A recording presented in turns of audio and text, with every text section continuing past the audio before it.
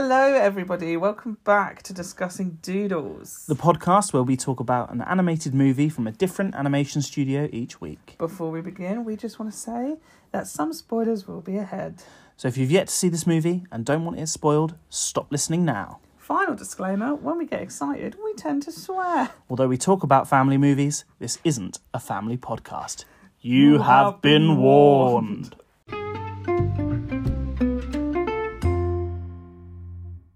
Hello. Hiya. Welcome back to Discussing Doodles. I am Mark. I am Luke. And it's Pixar Week. It is Pixar Week. I like Pixar Week. I like Pixar Week. You're always safe with Pixar, aren't you? I mean... So far we have been, yeah. Yeah. Last week was Don Bluth. Yeah. Chanticleer. Rockadoodle. How did it do? 57. 57. That's all right for it. Yeah, I reckon it's probably about right, to be honest. Yeah, I've forgotten it. But it has been 2 weeks for us. We have had a bit of a gap, haven't we? We have. We've been busy. It hasn't just been a week. With life. I remember them saying Chanticleer A lot. a lot. I remember the weird live action scenes. Oh, I did forget them until right now. And then also the owl vomiting animation. Anyway, this week is oh my God, you shook the whole world. This week is The Incredibles. Oh my God, I've been waiting for this week since we started discussing Doodles. Hang on, let me just do my... Lovely. Little slurp. Lovely. The Incredibles. I haven't seen this film in a fair number of years. Right, has it been a while? It's been a while for me. And I forgot just how incredible it was. It's so good. It was one of those films that I watched a lot as a child. You did? It was one of See, my that was my watchings. thing, is I got a little bit sick of it. Oh, impossible. Because you played it like, it's okay watching a film maybe like once a week or once every few days. There was one point in 2005, I think, where it was just always on in the living room. It's because nothing else beats it. It's so good. And like, I even said it to you while we were watching it today. I was like, genuinely, every film could blink out of existence. And if I still had this one, I'd be fine. Like, I genuinely would be fine. I said this to you earlier, and I've been thinking about it ever since, and I think I'm standing by what I said to you earlier. Okay. I said that I think, to my mind, The Incredibles is the greatest computer animated movie ever. I can't think of a CGI movie that I enjoy more than The Incredibles. Okay. Although I don't necessarily think the animation is the best for CGI. It's got better since then, yeah, definitely. But I can't think of a movie that just feels like a better it's journey such a good overall. time, isn't it? I can think of traditional animated ones. I can think of about 20 traditional animated ones that I think are better. But I can't think of any other CGI ones that I think are better. Okay. That's and I'm saying that straight up. Yeah. And because of that, I think something special might happen today. I think we have a fierce contender for... It's got to break top 5. Easy. Right? Easy. Right? Because I think it's better than both Toy Stories. Okay. And they're in the top 5, aren't they? No. Yeah. Toy Story 2 is, right? Right. Right? Yeah. Yeah. So I think it's got to get in top 5 easy. Okay. What do you think? Oh, I love it. It's genuinely one of my favourite films of all time, and I actually think it's perfect. Okay. So to me it should be, because gun to my head, would struggle to come up with some negatives for this film. Yeah. I think I can only think of one. Which is? That CGI's got better since 2004. Yeah. And that's it. And that's nothing to do with them, because in 2004 it looked stupendous. Okay, so should we just give it a 90 and walk away and end the podcast? Yeah, now? see you later, guys. Next week, DreamWorks. Right, okay, let's go. Story, what are we talking about? Okay, wow. This is a 2004 American computer animated superhero film. Yes, it is. Yes, it is.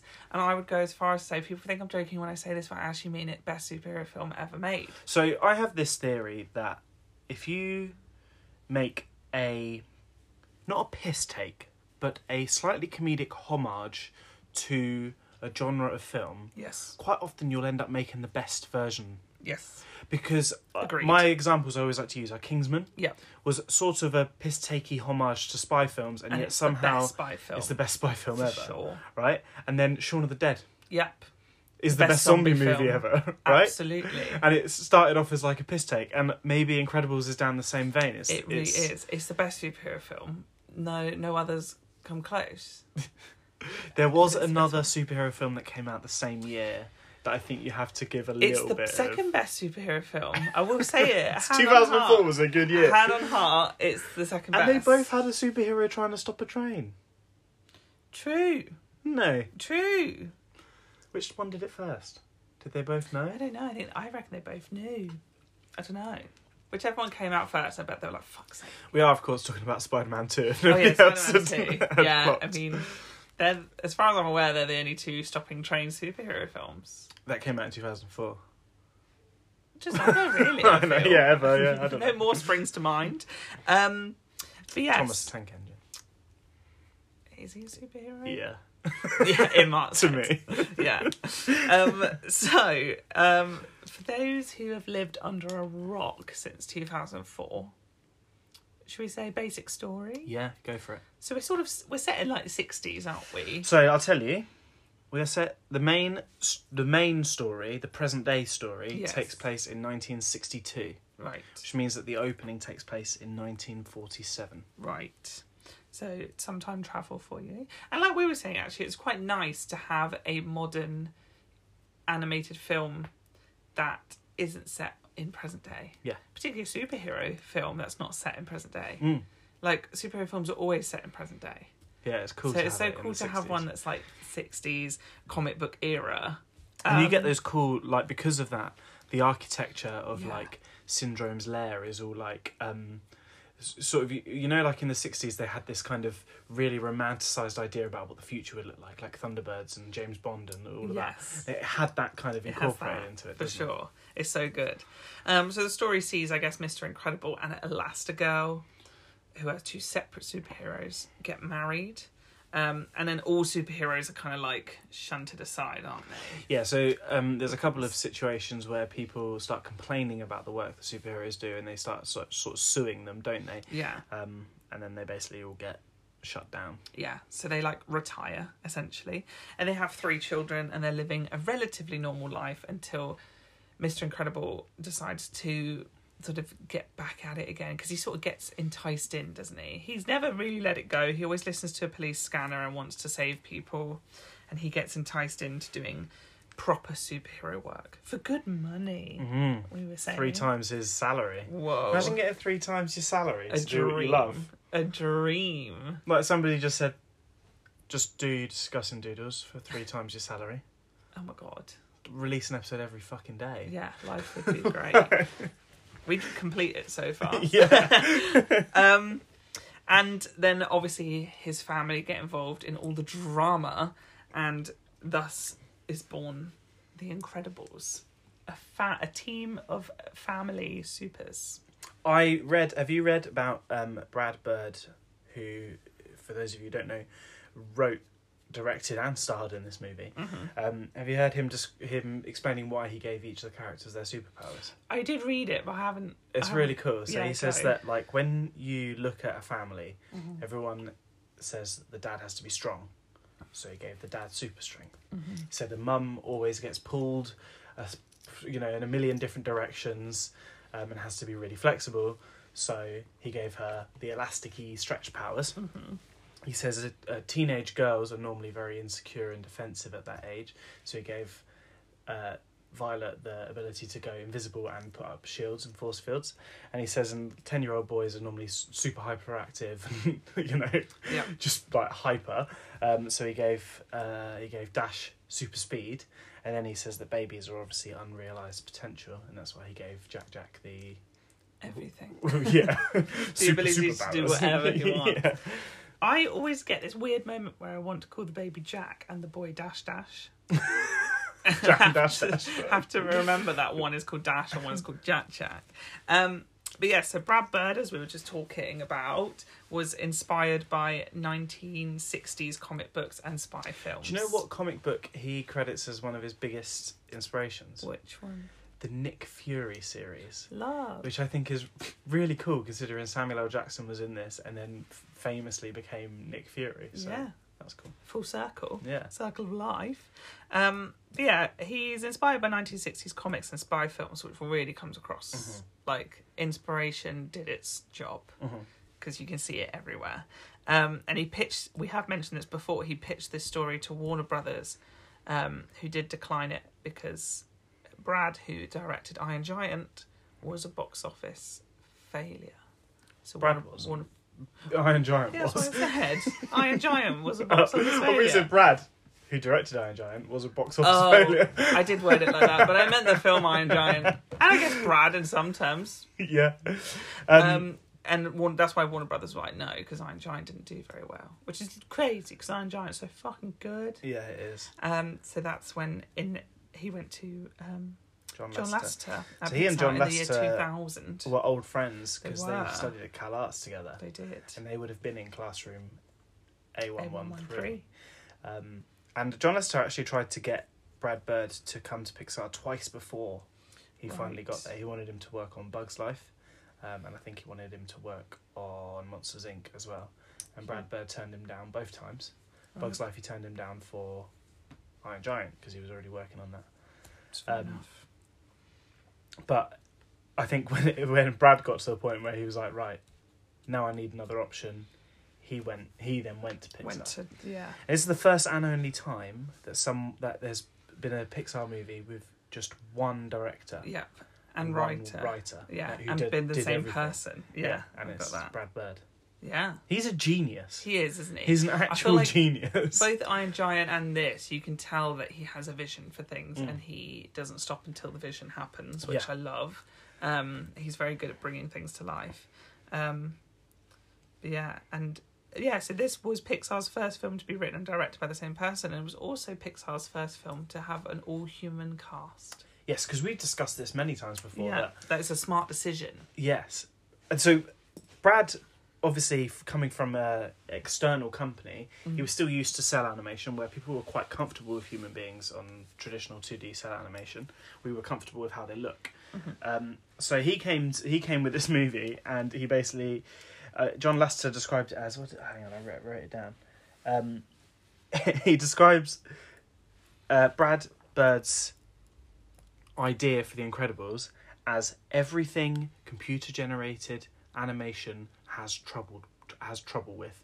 Yeah. Like, literally. It's like it was their biggest challenge ever at that point. Yeah. Yeah. Because, I mean, like, so far they've done what? Toys, monsters, bugs, fish. Yeah. Time Easy. for People. But it's very smart. Early days CG, we said it way back when we did Toy Story in Series 1, that, like, the people looked rough, but they were very clever with how much of the person you actually saw. And all the kids at Andy's birthday were all Andy. Yeah. That's so scary. Actually, I'll get onto that when we get to animation. Yes. Yeah. But yeah, in 1993, Brad actually sketched a picture of this, like, family when he was in... he was, like, unsure of his future in film, and he just sketched this little family of, like... I think he always knew he wanted, like, dad going through a midlife crisis, family having to deal with it, shy teenage girl, cocky little boy, and a baby was always, like, the vibe. From 1993, he did the sketch. So it took almost 11 years 11 later. years later, The Incredibles is born. I'm very glad it was born. I think it's great. I think it's a great story as well. We were saying when we were watching it, like, it's a really nice blend, because I think a lot of the time, surface level, people think The Incredibles is very funny, which is correct, because it is hilarious. Genuine laugh out loud funny. We laughed out loud. I should have done a count. Oh yeah, we should have done, shouldn't we? But it was a lot. It's a funny film. Because it's smartly funny as well. But it's a perfect balance between that and really, it's got some really intense, dark moments. Really, really dark. Yeah. And there were moments where I was covered in goosebumps. There were moments when I, like, welled up. Me My too. throat went lumpy. Yeah. It's crazy. It's... and it's a perfect mix. I don't know how he does it. I think it's really difficult to mix funny with serious. So effectively as well. Because you got one scene all of a sudden, you know, when it's when Helen says over the radio, there are children aboard this plane. Yeah. And you see Bob's face, like, Yeah, fuck, realise. my Yeah. children. And he think for a whole section of that movie, he thinks his they're wife dead. and kids yeah, are dead. He has a full breakdown. It's so sad. Yeah. There's a guy trying to commit suicide. Yeah. We've got robots that's been assassinating heroes all the time. Like, all the heroes That are moment dead. when he realizes, and then he like realizes that all these heroes have been dead to sort of develop this robot, Yeah. and he searches Helen Parr, and it says her location is unknown. Not Helen Parr. He searches Elastigirl because Yes. they knew she was Helen Parr. They know where she was. You moron. Yeah. Searches Elastigirl, says unknown. What I did notice though, he searches Frozone, and it says location known. Yeah. Now either Syndrome didn't think Frozone was worth it, Yeah. so he just kind of left him out of it, or did he think Frozone was too good and he didn't want to risk it? Frozone might have been later down the line. Yeah, that's the thing, because he was like, Once so Mr. Frozone Incredible might was be terminated, he may have gone to Frozone. Frozone next. So Maybe. yeah. And then Syndrome himself, the villain, what a way to go. Oh yeah. It's quite dark. Nuggets. It's quite dark, this film, when it wants to be. Yes. But I think the balance between funny and dark is great because as I said, I watched this nearly daily when I was a child, and I was never like scarred by the darkness of it. The No. blend is so well done that I don't even think parents worry that this film is too dark for their children when this film is dark. It is dark, but the thing is, I don't think children are as. I think like, I'm going to sound like a boomer now, Oh, here we go. but I think today we think children are much more sensitive than they are, Yeah, yeah. and I think that, you know, you look at the movies that we grew up with, Mm-hmm. and I'm really fucking glad I grew up with them because they were awesome stories. Yeah, they were. But you And look at the movies that come out today, they're so soft by comparison. They are. Like, bad guys don't die anymore. No. Not allowed to kill off your Clayton bad guy. fucking hung himself in Tarzan. Literally, and you saw his dead body Dead body silhouette. dangling. Do you know what I mean? Like, that wouldn't happen today. Never. And even 2004, like, we had the guy in the opening legitimately tried to commit suicide by jumping off a building, and then was trying to sue Mr. Incredible because Mr. Incredible saved him and he wanted to die. Yeah. You wouldn't get that at so I saved your life, and he was like, "You ruined my death." Yeah. Like, that would not fly today. That would not fly. And then Syndrome being cut up by an aeroplane thing. Yeah, that would never happen. What a movie! It's so good. It's so epic, and genuinely, I think superhero films of today want to be it. They want to be The Incredibles. Should we jump in with some scores then? Yeah, I think we should, shouldn't we? Do you want to go first or shall I? Up to you. I'll go first. Go on then. I think it's quite easy. Go. It's a 10. Yeah. It is. Do you agree? It's perfect. You know, we often talk about pacing issues. Yeah. This film has the opposite issue. Yeah. And I'm watching it, I'm like, can you just Stop. Can you just stop for a minute so I can check my phone? Yeah. Do you know what Yeah. I mean? Can Yeah. you stop for a minute so I can let the dog out? Yeah. There's no... It doesn't No, stop. You're so Like, in it as well every second. And what's nice is it does have moments where it slows down, but they're really nice character moments that you don't still want to miss. don't wanna You don't want to miss miss, them because yeah. they're so like important. And yeah, I think it deals with everything so correctly. Some It's a film movies- done right. When we do this podcast, there are some movies where I quite like making notes as I go, or I like making notes and researching whilst I'm watching the movie. So I'm doing both at the same time. Saves time.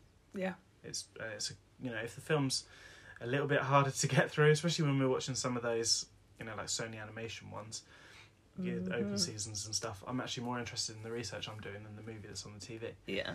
Movies like The Incredibles, you cannot do that. No. So you have to do both things separately. Yeah. Because you look away for 2 minutes in this movie and you've missed something You've missed incredible. a chunk. Yeah. Like- You've missed a chunk. Everything's important. Everything's there for a reason. Every character's there for a reason. It's a movie done correctly. Yeah. Everything does what it should do. Should we talk about characters? Yeah, there's a few. Come on They're then. all really good. Talk me through. So we got your family, Bob Parr and Helen Parr, who are Mr. Incredible and Elastigirl. Called Parr because Parr means just like normal. Love it. Isn't it? So it's Yeah, like, in the yeah, originals on they par. were Smiths. Yes. But, yeah, I'm alright with that being changed. That's too obvious. Yeah. And then their kids, Violet, Dashel, and Jack Jack. Dashel. Dashel Robert Parr is his name. But yeah, Violet, Dash, and Jack Jack are the kids. I wonder what their superhero names would be. So I know Dash. Yeah. Because he put his suit on and he says, "I'm the Dash." The Dash, yeah, he So did. called That's himself true. the Dash. That's yeah. true. I don't know what Violet would call herself. The Invisible Woman is Taken. What about Invisigirl? Like her mum? Invisigirl, yeah. Elastigirl and Invisigirl. And Elastigirl. Elastigirl. Just the thing. Oh, that's Taken. Elastigirl, there was a thing that DC have an Elastigirl character. They do, yeah. And when they heard about the production of the movie, they sort of kicked up a bit of a fuss. And they came to an agreement that she can be referred to as Elastigirl in the movie, as in the dialogue and the story of the movie, as she is, but in none of the promotional material or the toys or the games or the books is she ever referred to as Elastigirl. She's referred to as Mrs. Incredible. Yeah. So, and some people call her Mrs. Incredible, but in the movie she's never once called Mrs. Incredible. Mirage goes to say it, and she gets punched around the face. Yeah. By Elastigirl. Which is probably their way of being like, no, we're not saying I'm sorry, Mrs. Incredible. I'm openly not a massive DC fan anyway. I respect Batman for his rogues gallery more than anything. Yeah, the best. Second. The best. But to me, there is only one Elastigirl, and she wasn't made by DC Comics. No. She was made by Pixar. For sure. 100%. Yeah. This is the Elastigirl. And she is such a good character. She's so good. Is she the best character? Yeah, she's in my top. I've got a top 3 for sure. Oh, and she's in it. Yeah. Well, let's go through them all and then we'll talk about our top 3s. So that's the family. And then we have Syndrome, who is the villain, who was originally a minor villain in the original story. But minor villain. People wanted him to be a bit more. And I like his story. I like that he is a villain because of Mr. Incredible. Yes. And I love that it comes back to bite him on the bum. So basically Syndrome was this little boy called Buddy who really, really, really wanted to be Mr. Incredible's sidekick, Incrediboy. And Mr. Incredible was like, God, this kid's fucking annoying. And in the end, Syndrome was born. And I think he's a good villain. Yeah. He's one of Pixar's best villains. He has some really funny, good moments as well. He does. His line was, you know the line, "You sly dog, you got me monologuing." Yeah. That was voted like the number 15th best movie line of all time. Oh, was it? Yeah. I love it. Because again, it's that taking the piss out of a genre thing. Because in every spy film and superhero film, a villain will do now I've got you in my trap and I'm doing this because of that and I'm better than you and you can't win. And while they're doing it, the hero wins. Yeah. And I love that Syndrome acknowledges that. And so do Frozone and Mr. Incredible. They joke about it at the start, don't they? That villains always start monologuing and they're like, for goodness sake. Like, yeah, it's a good little nod to the genre. Speaking of Frozone, Frozone's a character. Voiced by Samuel L. Jackson, who is pretty perfect for the role. Yeah. We have Mirage, who is sort of Syndrome's sexy assistant lady. Yeah. You've got Edna Mode, who designs superhero costumes, voiced by Brad Bird, the director and writer of The Incredibles. I'm guessing he voiced her just because he knew what he wanted her to sound like, or not. He voiced her when they were doing like their storyboard reels and stuff. Yes. And then as production went on, they were still looking for somebody to voice her, and they couldn't find anyone that was as good or did it as good. And then in the end, I think John Lasseter was like, "Brad, why don't you just do it?" Yeah. So he did. Yeah. So iconic. And then we have the slightly smaller characters. So you got Rick Dicker.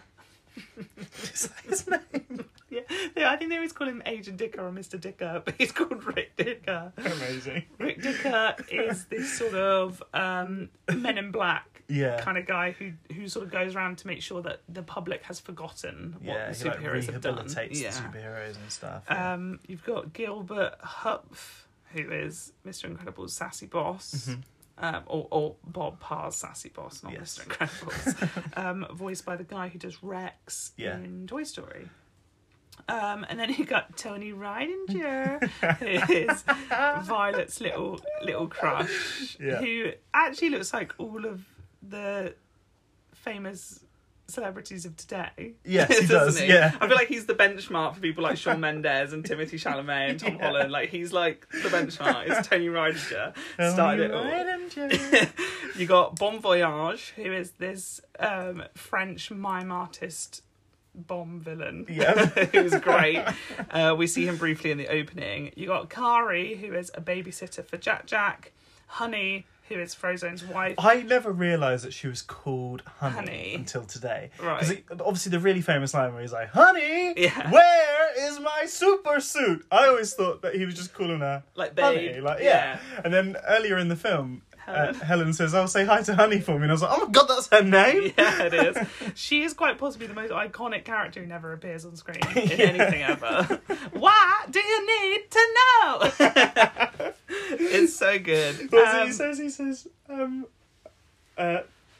something about the greater good. It's for the greater good, yeah. She's like, "I'm the greatest good you're ever going to get." She's so iconic. I don't even know what she looks like. I love it. And then we end on the Underminer, who is sort of the next villain for The Incredibles to face. It's sort of a cliffhanger.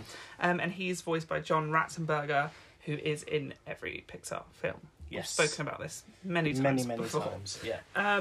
So a great bunch of characters. I actually, other than maybe Bob's boss, I actually think I rate them all very highly. Even the small little ones. Yes. I think they're all really nice. And like I said, I think Brad sort of worked out the perfect formula for a story and a movie. All the characters are there for a reason. Nobody's just like there for the sake of it. No. Everybody does something. Everybody gets you a bit further along in the story, even if they're like a small role. I think it's great. So I have a top 3. Do you have a top? I have a top 3, but I have a 4th that I kind of want to include. It's like so close. Yeah. Okay. So my top 3, I don't know what order either. So I'm Oh, just okay. Yeah, I don't know saying what them. order either. Okay. It's like them all the same. So mine are Frozone, Yeah. Elastigirl, Yeah. and I've forgotten the last one. That's not good, is it? No. Edna, obviously. Edna. Edna. Okay. What are yours? Elastigirl, Violet, and Edna. Okay, so we just swapped Violet and Frozone and we got the same. Yeah. But my 4th, who's really close, is Dash. Dash is a really good character. Dash has He's so a couple funny. of my favourite moments. Yeah. My favourite line in the whole film is when they're sitting in the cave hiding out and Violet's practising her force field on the fire. Yeah. And then Dash just goes, "Well, not that this isn't fun," but and then just starts like walking off. So good. I love when he runs on water for the first time. And he kind of like, because he thinks he's going to go in Yes. the water. And Yeah. he runs and he sort of looks down at his feet and he does that little chuckle and then just like speeds up. So good. So good. But genuinely, they're all really good, likeable characters. I think they're all great. Yeah. Genuinely do love them all. But yeah. Can you do Oh no. any no. impressions? Well, we've done Honey and Frozone. Yes, we have, yeah. And you've sort of done Dash. Sort of, yeah. So we're a little way through. Oh God, I don't know. Right, there's one obvious one that you have to do. Oh God. It's just part of it, isn't it? Yeah, okay. I get nervous at this bit. Okay. It's like doing an actual performance. It is, isn't it? I feel like I've got an audience waiting. Okay, I think... I love the way she goes, "Your suit can stretch as far as you can without injuring yourself." That was really good. I was just going to go, "Cream and sugar." So good. Everything she says is iconic though. It's hard to choose the one. I never look back, darling. It distracts from the now. Nuggets. Oh, I love it. Who else is Edna there? Mode is the best. Yeah. The best. I always feel like if I could do a impression of Rex from Toy Story, that'd be one of the best voices to do. Yeah, it would, wouldn't it? That actor is in, I can't remember what his name is, but he's in Gossip Girl. Is he? He gets married to Blair's Oh, you said this in a Toy Story podcast, mum. I think. Yeah. And I just, every time he popped up, I was like, oh. There he is. There he is. But no, his voice is so distinct, isn't it? It is. It's an iconic voice. Yeah. It belongs to him and him only, I feel. You know? As does John Ratzenberger's voice. Yeah. They're so like... And they are like Pixar classics as well at this point. I don't know, it's hard actually. We've done our Frozone and Honey and Edna. They are the go-tos, I think, in terms of impressions. A couple of weeks ago, I think Alice in Wonderland, we talked about animated crushes. Yeah. Let me tell you, TikTok is super, super horny for Elastigirl. For Elastigirl, yeah. Like, big time.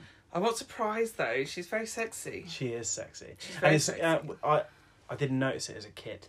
Right. This coming of age thing. Yeah, as you get older, you're like, oh, hang on a second. Hang on, Bow. Elastigirl's sexy. What? Yeah. Like, Yeah. You need to be a bit more flexible. Yeah, she's everything in this film. I genuinely think she is, like... no, maybe not, because they do all go through shit. But I just think she goes through shit. Not the most. Okay, I'll take it. I was going to say she goes through the most shit. But like we were saying, Mr. Incredible genuinely thought his family had died. That was probably the most shit. But I would say Elastigirl deals with shit better than anybody. That moment where she thought he was having an affair Yeah. was heart-wrenching. Yeah. And again, another moment that you don't pick up on as a kid. No. As an adult, you think she's waving him off and she's just saying to him like, oh, "I love you," and you think, "Oh, she's just saying goodbye." When you're a kid, Yeah. when you're older, you realise it's because she's found a hair on his suit. She thinks, Yeah. "Oh, It's so sad. She's the best at dealing with shit. yeah, I think. I mean, the whole plane scene is the perfect example. yes." The actress, what's she called? Holly. I can't remember. I want to say Holly Holiday, but I know it's wrong. Glee. Fucking Gwyneth She Paltrow. actually learned like proper military Air Force lingo. Oh. So all that stuff she's saying, like India Golf 909er and all Yeah, that, chugging is all like real shit. And like, so she's saying like, Real shit. it's real shit, man. She's saying like, oh, I'm on the east track, or Yeah. like, and all that. That all means stuff. Damn. And it's accurate to what the character is doing as well, and what they're, so it's all I feel like realistic. if I was ever an actor or an actress, clearly feeling very gender fluid today. If I was an actor, I think I would I think I'd be notorious for being a very lazy one. I feel like I'd suck on the research side. Wouldn't you? I'd never go out of my way to research shit for a job. I would just, if I was doing a role, I'd just play it. I've never done any professional acting in my life. I have done amateur acting, and let me tell you, I am notorious for being a really lazy one. Yeah, there you go. So I do know what you mean. I just never, I never could do that, for example. I'd never be like, you know what, I'm going to go out of my way and actually learn plain terms. Like, I'm going to say, just put it in the fucking script and I'll read it. Yeah, exactly. I'd be so lazy about things. Yeah. Like, that's dedication. You write it, I'll do it. I'll say it, it's what I'm It's paid like, for, right? have you seen the sketch in The Extras when Ricky Gervais's character asks Ian McKellen, like, "Oh, how are you such a good actor?" And he just goes, "Well, the trick is, I pretend to be someone else." And then they're like, "Yeah, but you know, like, oh, like," and he goes, "Oh no, it's really easy actually." He says, "They write it in the script, and I read it." That's it. That's his tip. How to be an actor. He was on Graham Norton recently. He said that's one of his favourite things. And Yes. he rewatches it. Yeah. He rewatches that I scene saw when he's that. sad or something. I was like, oh my god, stop. Because it always So makes him cute. laugh. That's adorable. Anyhow, massive tangent as per usual. What are we going to rate these wonderful bunch of characters? It is a wonderful bunch of characters. I've got a lovely bunch of characters. There aren't any real negatives to them, are there? I don't think so. Because as much as I said I don't even like Bob's boss, again, he serves his purpose He's very so good well. at his part, He's yeah. so good at being a little dick. Rick Dicker. I'm going to give them a 10. Okay. Is that okay? Yeah. I considered a 9.5, but actually, there's nothing wrong with them. I want to give it a 9.5 because I don't want it to all be like 10s. 10s 10, 10, across 10. the board. But I can't justify. They're perfect. Yeah. Tony 10. Ranger. They're all so This funny. film has scored more than Open Season 2 already. Has it? We've just done 2. Oh my god. Well, that goes to show, one, how good this is, and two, how bad that was. Okay. Jesus Christ. Let's talk about the animation. Let's talk about... So Brad Bird obviously had a lot of traditional animation experience, and he'd come from that sort of background, which is why this posed a challenge for Pixar. He was actually asked to bring over a lot of his own staff as well, because Pixar were working on Cars at this point. Incredibles was meant to come out after Cars. Interesting. My brain cannot accept that. But they were so ahead of schedule that it actually ended up coming out 2 years earlier. I think Cars That's actually crazy. took them longer than they expected to. Yeah. I think both movies were meant to come out around 2005. One came out in Yes. 2004, one came out in 2006. Cars is one of those films where I still feel like it's new. Do you get that? It's 2006. It's old now. It's old, but yeah. and it's had so many fucking sequels. Yeah. And it's got a TV show coming. But in my brain, they announced it on Disney Plus Day the other day. This needs a TV show. Hell yeah, it does. I want a TV show set in 1947. Yes. In fact, maybe a bit earlier than that. Yes. I want to see Mr. Incredible become Mr. Incredible. Yes, and I want to see him meet Elastigirl. Meet Elastigirl, meet Frozone, meet Gazer Beam, meet Edna. Get his first suit Get his made first by suit her. by Edna. Oh my god, and she's still doing capes at that point. Oh my god, it needs to happen. There's so much potential in the list of superheroes that they name. Yeah, and you throughout can this have film. Bon Voyage as a Recurring reoccurring villain, yes. Like, And Buddy, towards the end, can come in and try to be Incrediboy. yeah. Oh my god. And we could even have the proposal of Bob and Helen. Yes, you can see how that You all see it happens. all You can see develop. their romance develop. I want it. I want it. I want that now. Disney! Do it. I know you're listening. You're always fucking listening. Just do it. Just do it. Just do it.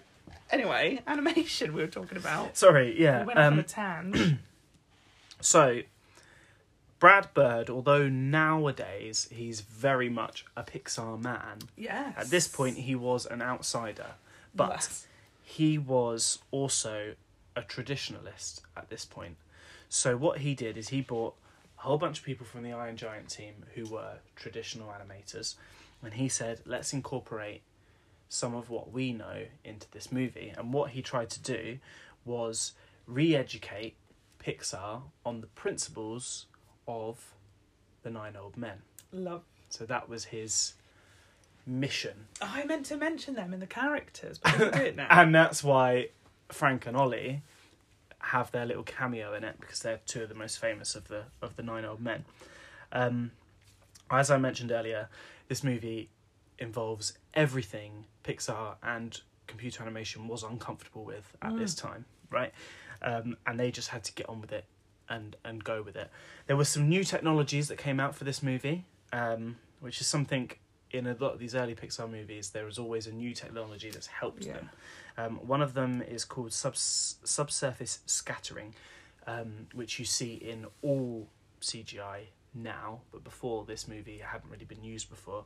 So that's the idea that, so, you know, if you hold your hand in front of a light, and the light's really close, and you see the redness come through. Yeah. So that's that idea that there is a almost translucent, so this is to get a more realistic looking skin texture.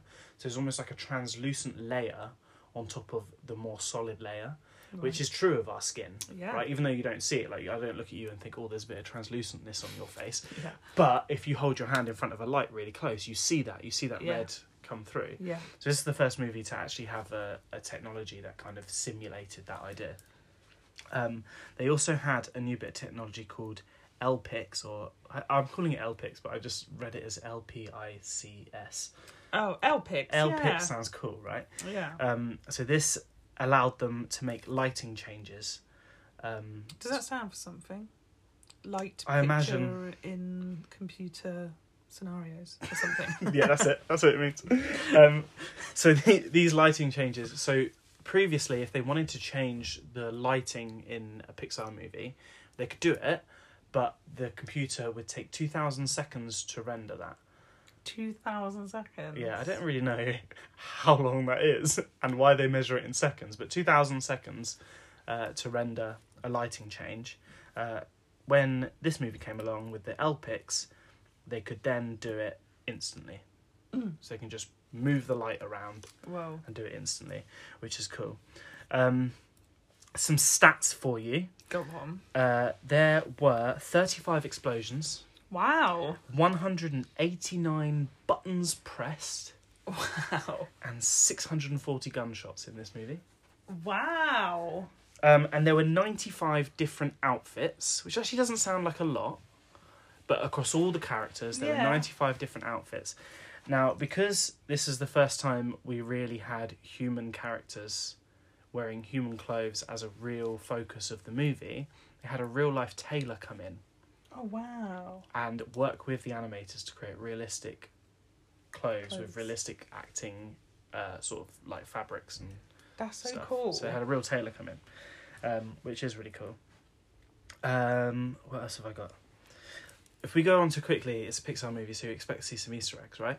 Oh, yes. A113's in it twice. Yeah.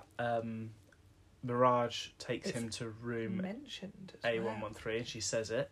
And also when Helen is looking for Bob, you know, she pops her head down into the vent. It's one of your favourite bits. Yeah. And she looks on the coordinates. Yeah. And it's he's in cell 13 in block A1. A1. A113. Right. And that's when she goes, Bob. And the guy's like, did you say something? No, I didn't say anything. So Yeah. And then Bob.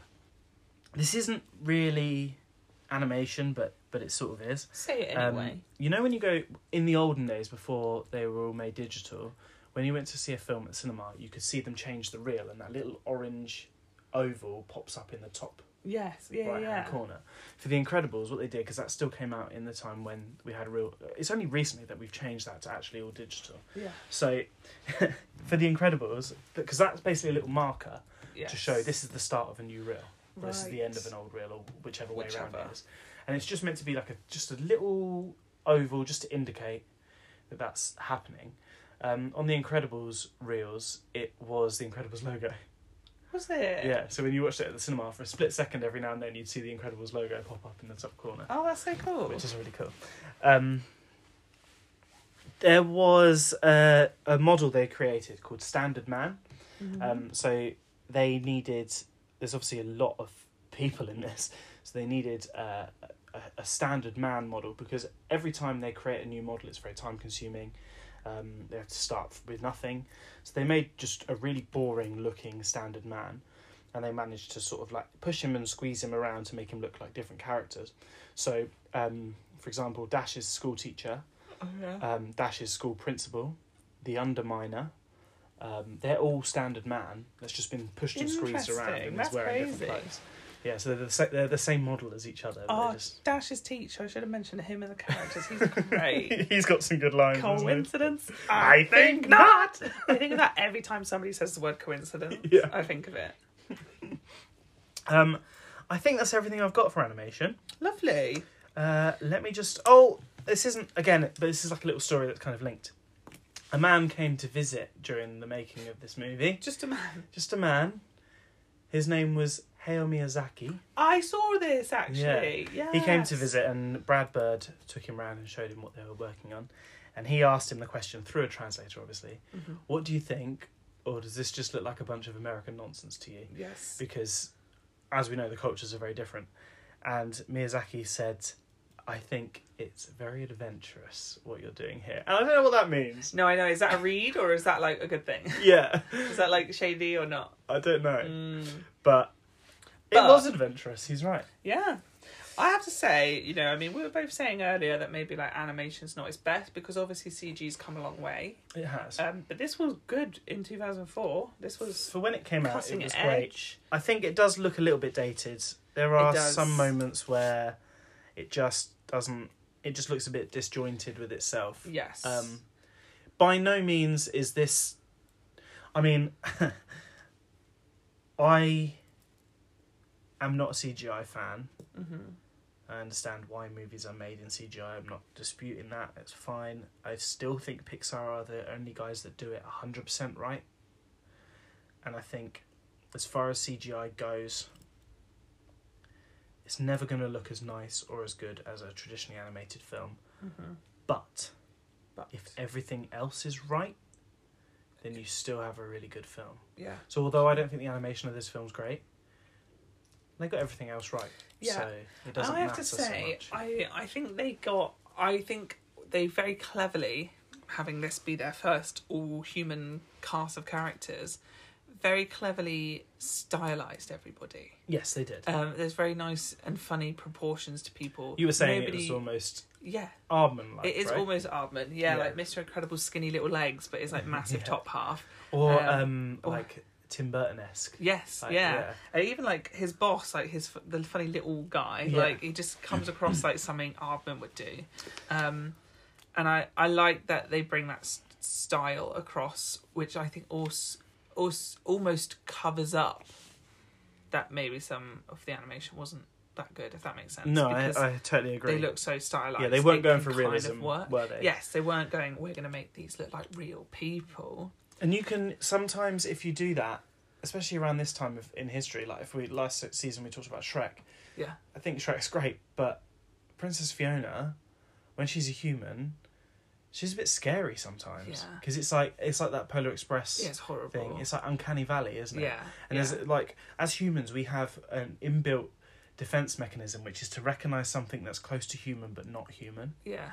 And characters like Princess Fiona and the kids in Polar Express, they activate that little fear in the back of your head. And although you know you're sitting there watching an animation, you're looking at that and it makes you feel a little bit uncomfortable. Yeah, I don't Whereas like it. and even actually like Andy in Toy Story 1, he doesn't look human at all, but they've tried to make him look human. Yeah. And it kind of hurts your feelings a little bit. It's wrong. Whereas everything is wrong. Everything's wrong. Whereas the Incredibles characters, you're right, they're caricatures. Yeah. They're stylized. They're cartoony. They're cartoon people. Even though they've got realistic textures. Yeah. And that's kind of like a nice way of doing it. Well. But he did initially, you mentioned earlier, pitch the movie to Warner Brothers. Yes. And he pitched it in a Warner Brothers style, in that 2D 2D sort of animation. Yeah. And part of me, it's like Ice Age as well was initially going to have Don Bluth do it. Yes. I want to go to a parallel world and see that version. Would it be better? I don't know. Yeah. So you don't want our version to be cancelled out. No, I just want to be able to see the other version. Yeah, I reckon it would look deliberately like the sort of 60s comic book style. Almost a bit like the Mask of the Phantasm Warner Brothers Batman film. Yeah. I think the Incredibles would look like for that. Yeah. They're sort of like the big square jaws. And small little black eyes that don't have anything else. Like they're just sort of there. I think that's the kind of vibe. If you want to do the Disney Plus prequel spin-off show in that style, I also wouldn't be mad. Yes, not opposed. You don't have to do it in the movie style if you don't want to. No. If you want us to come on board and work some stories for you, we will also do Obliged. So, scores on the doors. I'm going to go with a 6. Oh, okay. I'm going to be nicer than you. I was going to give it an 8. Okay. Music makes the world go round. There you go. That's it. Score. This is the score. The score, funny, is done by a guy called Michael Giacchino. Yeah. Giacchio. I don't know. Giacchio. I know who you mean. Giacchio, I want to say. Okay, let's go with that. I'm going to say Giacchio. How's it spelled? Giacchio. Yeah. I think I could be right on my last attempt. He does the music, so he'll be returning. Ratatouille. Yeah. Up. Yeah. Cars 2. Mm-hmm. Inside Out. Coco. The Incredibles 2. Zootopia. So they're the films he'll be back on. And then there's some live action ones as well, I guess. He did Sky High, which is also one of my favourite superhero films of all time. The most recent Mission Impossible movies. Oh, cool. The most recent Star Trek movies. Mm-hmm. The most recent Planet of the Apes movies. Did he do Rogue One? Rogue One. Yeah. He did. Doctor Strange. Nice. The Jurassic World trilogy. Nice. Tom Holland's Spider-Man trilogy. No way. And he's going to be doing Robert Pattinson's Batman movie. He's pretty good, you know. That's, not a bad CV. That's a great CV. That's banging. Right now in my head, for the last hour, all I can hear is... Yeah. Yeah.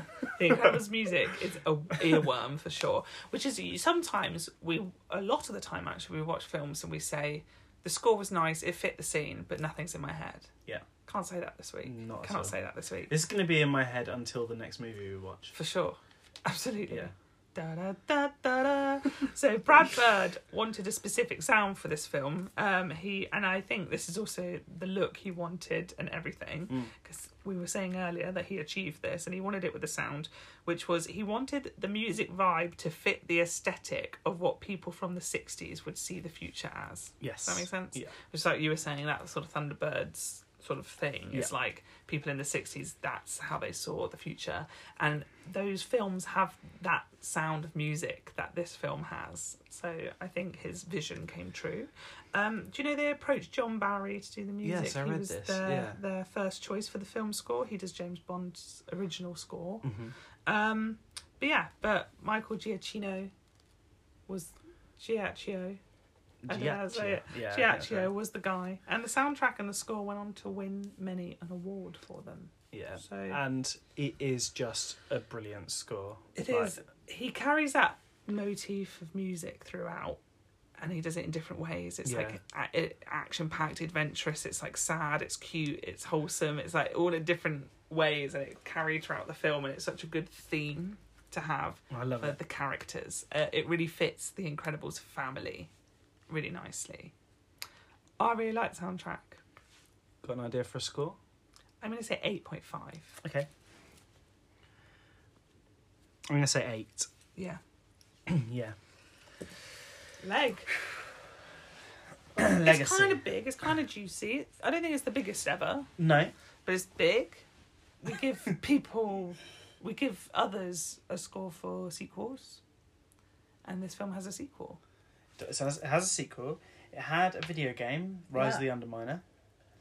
I think it's had a few video games. Has it? Yeah, I think for different devices. That makes sense. There was another one, I'm sure. So it was the biggest selling DVD of 2005. There we go. That's quite a big thing. Mine's really discoloured from the sun. Where is it? It's like in the corner. It's a red one, but Mr. Incredibles himself is like impossible to see. Oh yeah. Yeah. Yeah. Whereas he used to be really prominent. Yeah. But he's like died. You don't really need the DVD anymore, do you? I know, but I still like them. Yeah, you like to have it on your shelf. I know. So I mean, that's 3 big points. Yeah. As you said, it's been an award-winning movie. Mm-hmm. So that's 4. Dark Horse Comics produced a limited time comic series of this. I had no idea. Get that. I want to get it too. I'm going to go on eBay. I had no clue, but that's a thing. So Yeah, I think that's a good legacy. That's 5. And I'm also going to say, I don't know if this is a weird one to say, but it's one of those films that everybody's heard of. I think that deserves a legacy point. I feel like we've done that for things like Shrek. Yes. And things. It's one of those. You go, I'm watching The Incredibles tonight, and everybody's like, oh, what a good film. Love The Incredibles. Yeah. I also think, and I don't know, Brad Bird clearly is a very, very talented man. Mm-hmm. Even what he was doing before The Incredibles, like Iron Giant, he was making great movies. Yeah. Pixar were obviously a great studio making good movies, the Toy Story movies, Monsters Inc., Bugs Life. But this movie was kind of a marriage of them both. Yeah. And Brad Bird's been a huge part of Disney and Pixar ever since. And I feel like this is what started that. Yeah. So I don't know if there's half a legacy point in that. Yeah.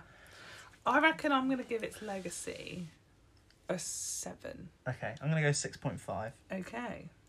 So what?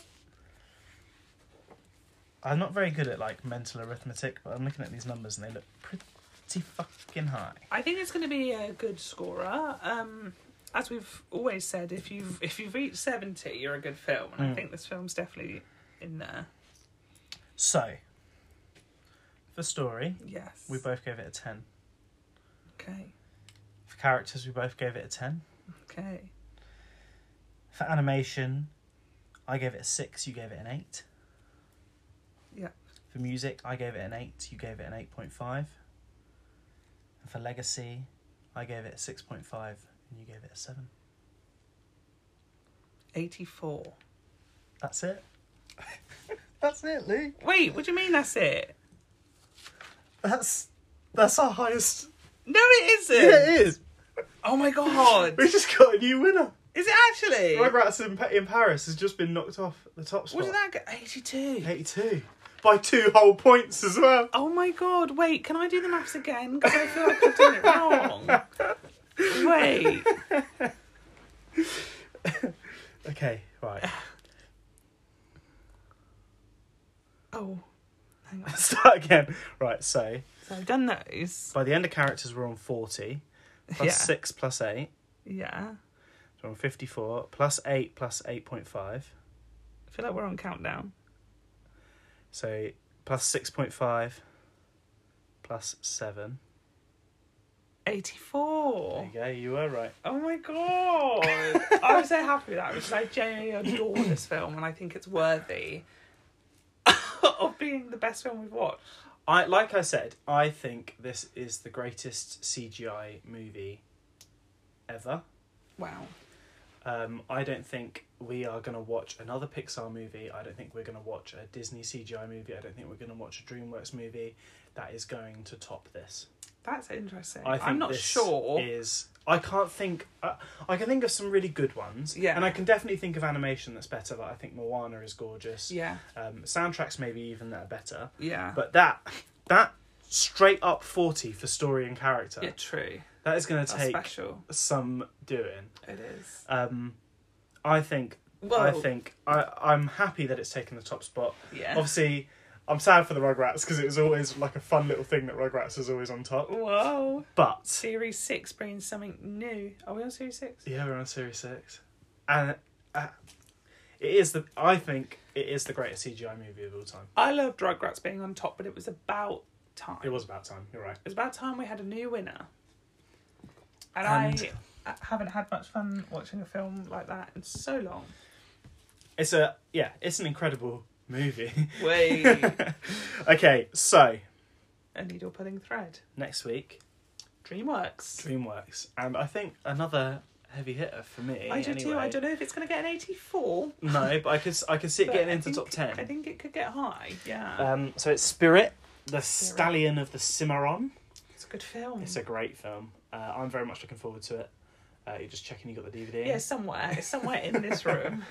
There's actually a sequel to it or a reboot of it coming out Yes, soon. there is. So yeah, that'd be cool. Join us then. In the meantime, Luke, where can we find you? At Lukey Reed, Twitter, Instagram, YouTube. Mark, where can we find you? You can find me at actuallymjr on Twitter, at actuallymjr_2.0 on Instagram, and make sure to follow the show at Disc Doodles on both Twitter and Instagram. Letterboxd is a thing too, where you can see a complete list of all the movies that we've so far talked about. And Incredibles will be number 1.